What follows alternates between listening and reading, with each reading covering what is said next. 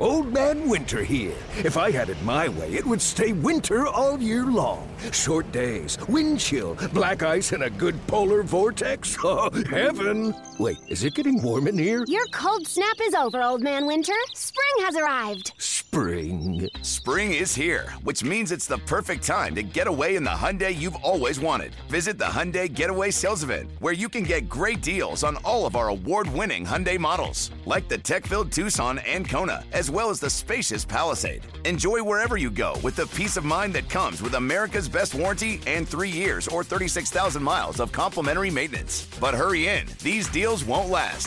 Add more joy to your journey at the Hyundai Getaway Sales Event. Now get 0% APR or up to $1,500 bonus cash on the Hyundai Tucson. Now, during the Hyundai Getaway Sales Event. Offers end soon. Call 562-314-4603 for details.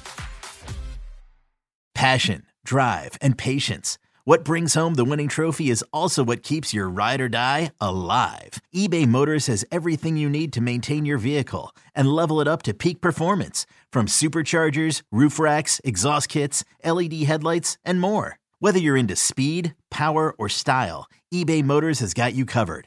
With over 122 million parts for your number one ride or die, you'll always find exactly what you're looking for. And with eBay Guaranteed Fit, your part is guaranteed to fit your ride every time or your money back. Because with eBay Motors, you're burning rubber, not cash. With all the parts you need at the prices you want, it's easy to turn your car into the MVP and bring home that win. Keep your ride or die alive at ebaymotors.com. Eligible items only. Exclusions apply. It's In the Huddle, guys. Make sure you subscribe. Tuesday, Thursdays, we talk all things NFL, take you behind the scenes. We'll give you the latest stories. We'll do it in the offseason as well. We'll do it in the playoffs. We're here for you. The Ravens played the Falcons. Falcons can't get out of their own way. They started a rookie quarterback, Desmond Ridder, second weekend. It's his second game of the year. They can't score when they need to. I don't know how I look at this win for the Ravens except the fact that they did what they needed to do. But, Jason, I know you're close to that organization, and you know a lot of folks in it. Do the Ravens have a real shot when Lamar gets back? Because I watched them against the Falcons, and I thought that game should have been a lot more. Oh, sure. It should have been a bigger margin of victory, right? And then I'm saying to myself, okay, Lamar makes up for all of that. Instead of it being 17-9, that score would have been 31-9, right? If Lamar plays. Do you feel that way? I don't know. I feel like Lamar wasn't close to 100% the last 3 or 4 games he played before the knee injury took him down, and he's been on the injury report a lot.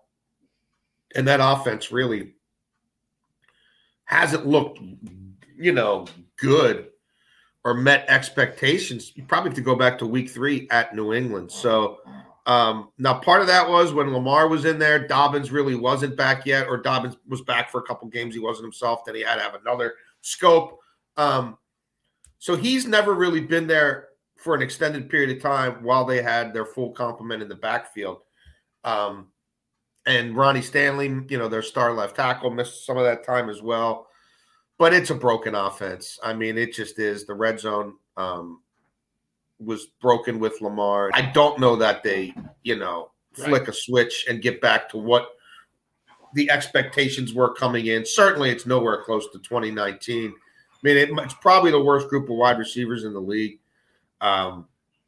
There's no pizzazz, there's no twitch, there's no yak, there's no, there's no guy who goes up and just high points it. So you're saying they're not taking Mark Andrews away. Mark Andrews is all they have. That's Mark right. Andrews doesn't have a touchdown catch since week 6. So I don't – and look, I'm not convinced Lamar's definitely coming back for this game. And nobody in that building necessarily knows. If Lamar says Jason, he's not ready, Lamar's not ready. Let me ask you this, though, Jason. But is he sitting out because he's not going to play until the playoffs and this is a business decision? Or is he sitting out because he's really still injured? See, this is my concern. Like, I'm looking at this from afar and I'm going, all right, is Lamar really playing this game where I'm hurt? You guys see what you do without me until the playoffs. I mean, is that who he is? Is that who Lamar Jackson is, or is this a business decision? Well, by getting that win, they're in the playoffs. Are they going to catch Cincinnati? No. Probably not. So take Lamar out of it. If you're them, like, do you want Lamar playing your rival who, the Steelers have tended to really get after them, and Watts had monster games against them, and it's Highsmith on the other side, and it's Cam Hayward against their rookie center who he just got a look at a couple weeks ago. And I would say Linderbaum certainly held his own in round one, but that fight ain't over. And how much does he practice this week? And what do the conditions look like? You know what I mean? Is that field going to be remotely slick? Now they're playing it at night. What's the risk reward? Do you want him just to play one half against Cincinnati to sort of get his legs back under him and then, you know what I mean, pull him there if there's nothing on the line? And then he's got to be all in with it too. Because, they've created a situation where he's got no future guarantees, no safety net, no nothing. So, and then, stuff gets leaked out to, the guys who are willing to say, parrot whatever the team's willing to parrot. Like, it's only a 1 to 3 week injury. I don't know. A lot of PCLs are 4 to 6. Yeah. But nobody's going to come out and say that there. No one's going to defend the kid. All the reports 2 weeks ago, he's going to come back and practice, and he's fine. He's going to play next week. He didn't take a single snap. Not only did he not play, he didn't even dress for a practice last week. So where's that coming from? Who's putting that out there? Yeah. It's not Lamar. It's not Team Lamar. It's not Lamar's mom. So there's a lot going on, man. Yeah, there's a lot to it. It's a tricky situation. But now just for them as well for competitive balance situations, and everybody likes to say, well, you play every game to win and every game counts. Well, no, certain games count more than others. And this Steelers game, while it's a rivalry game, and to that degree, it's a big deal, it's a much bigger game for the Steelers than the Ravens, who the Steelers are fighting for their playoff lives. And the Ravens are in. They're in. And, could they catch Cincinnati because they beat them once already? Yeah. But they finished the season there, right? They're on the road. They play there week 18. Yeah, to finish the season. And you did beat the Steelers a few weeks ago with your backup on the road. Yo, Trey. Kevin, what's up, man? I've been thinking, what would have happened if the NBA never vetoes the Chris Paul trade to the Lakers and we get CP3 in the same backcourt as Kobe in LA? Well, you get a very happy Jack Nicholson, for sure. And the Lakers probably win a bunch more championships. CP3 finally gets a ring or 2 or 3, and the Kardashian empire is forever altered. What did you just say? Hey, everybody, I'm Trey Wingo. And I'm Kevin Frazier, and we're teaming up on a new weekly sports podcast from Wondery, Alternate Routes. As former Sports Center anchors and current sports obsessives, we're consumed by all the what-if questions that make being a sports fan so excruciatingly fun. If you're like us, then you also live and die on the fallout from every drop pass. Or play call. Each week on Alternate Routes, we'll take a flashpoint in sports, break down what actually happened, then explore every alternate scenario and the ripple effects it would have caused. Follow Alternate Routes on the Wondery app or wherever you get your podcasts. You can listen early and ad-free right now by joining Wondery Plus. Presented by T-Mobile, the official wireless partner of Odyssey Sports. With an awesome network and great savings, there's never been a better time to join T-Mobile. Visit your neighborhood store to make the switch today. Bills are in. I'm with you, Jason. Listen, that's a great way to look at it, and I totally agree with you. And what'd you call them, parrots? The puppets out there? You can't figure it out when you hear these reports sometimes because it's bogus. Bills, Chiefs, Bengals, Ravens, Chargers in. Miami could get in. Jags are sitting there. They could get in because the Jags can obviously win the division. Yep. And you're looking at the Dolphins. But those teams are in. So you're right. You're looking at this differently now because I need to be healthy going to the playoffs in 3 weeks. How do I manage my roster? Who am I playing? Who am I not playing? It's a great point. Now, while we're talking about the playoff standings in the AFC, let's talk about the Chargers. Herbert didn't play well last night, right? He didn't have to be great. Wasn't his best game. But the Chargers find a way to win. Meanwhile, the Colts continue to look terrible. I didn't think it could get any worse week after week after week. And the game starts last night, pick. I'm like, this thing is terrible to watch. It's hard to visualize where the Colts are going to go this offseason. I know they changed quarterbacks again. It was Nick Foles last night. It didn't matter. Colts fans, I feel for you. Well, that is a terrible situation. It did and it didn't, though. Like, this part pisses me off. Uh-oh. Like, if we're going to play these games and pretend, yo-yo these guys in and out of there and pretend like the owner knows best, and really, it's a tank. It's a like elaborate tank job. But there's people who are getting caught in the shrapnel. There's people who are catching strays. And when you just keep parachuting in different quarterbacks, right, and you think you're cute, now we're going to this dude who looked like he wasn't even up for it on the sidelines all year in Foles, right? Right. And he's coming out saying, I don't even really know that I know the offense. Like, I didn't think I was going to play this year. Like, they don't even really use me as a scout team practice. Like, I don't even really do anything in practice. Then we're going I don't know what's going on. Game, right? Yeah. We're going to parachute him in, practice him a few times, and have him play against a team that's fighting for their lives.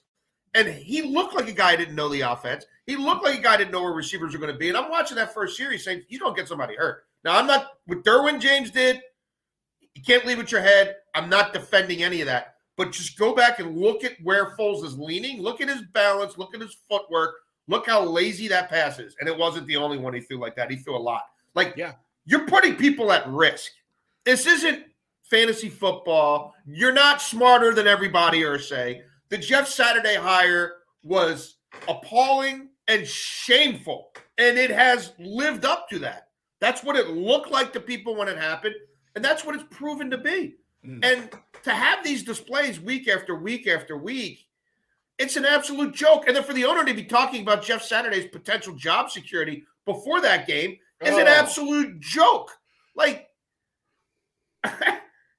it turned my stomach. And the sad thing is I could see it coming. It's like, if I could see it coming, how could a guy in Jeff Saturday who lived in those trenches in a way I never could for 15 years not know that, you know what, maybe this really doesn't make sense. Like, it might be what Boss Man wants or, you know, whatever. Maybe, you know, it helps me win a football game. But, like, that never – and they got a guy calling plays who's never called plays before, who doesn't know what he's doing. And you put all that together, and it's like, yeah, and you're asking these guys to risk their necks, and they've already been eliminated from the playoffs. And it's like you just keep throwing hurdles at them. A coach who's not really a coach. A coordinator's not really a coordinator. Now we're going to play a quarterback who thought he was retired in his head. Let's see what that looks like. Let's see if he survives. Let's see if a receiver survives. Let's see if the tight ends would survive. Oh, yeah, and everybody knows. If I know it, Jeff Saturday has to know it. Their offensive line is an affront to football. But let's throw that in the mix, too. And then, no, the 30-year-old kid calling plays, let's try to air it out. Let's take the stakes even higher, right? Like player health and safety. Are we going to just hand it off? Nah, man, let's push the ball downfield and see what that looks like. A pox on all their houses. It's bad. Jason Lock on 4, Carl Dukes, put him up. Glad to have you guys here. My man Brian Baldinger with us on Thursday. We'll look ahead to this week's games. We're taking a look back, taking a look at all the standings and scenarios. Jason, who needs home field the most? Is it the Bills? Is it the Chiefs? Is it the Bengals in the AFC specifically? Who needs to have that advantage of home field to make it to the Super Bowl, in your opinion? I would say the Bills. I think so too. It seems to be their bugaboo. And I know they won at Arrowhead back in week 4 or whatever it was, but that's different. I think the Bengals showed last year with the gauntlet they ran on the road, like, you know, yeah, you're going to hit our quarterback 15 times in Nashville and we're still going to win. You know what I mean? Yeah, we're going to look dead to rights at the end of the first half at Arrowhead. And we're going to come back and win. And even the way they played the first 50 minutes or whatever of the Super Bowl. So I think, you know, Joe Burrow, he slayed dragons. You know, they don't need to prove anything. Mahomes has a Lombardi trophy. Are they better at home? You know, that with how bad that defense has been for most of the last few weeks. Could they use it? Sure.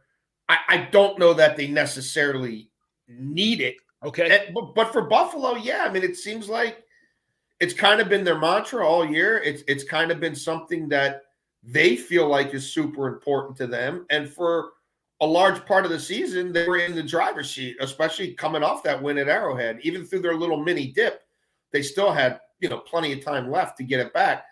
And this game at Cincinnati will obviously be fascinating, you know, and it'll give us another little sort of portal into where the Bills really are and where the Bills on the road really are.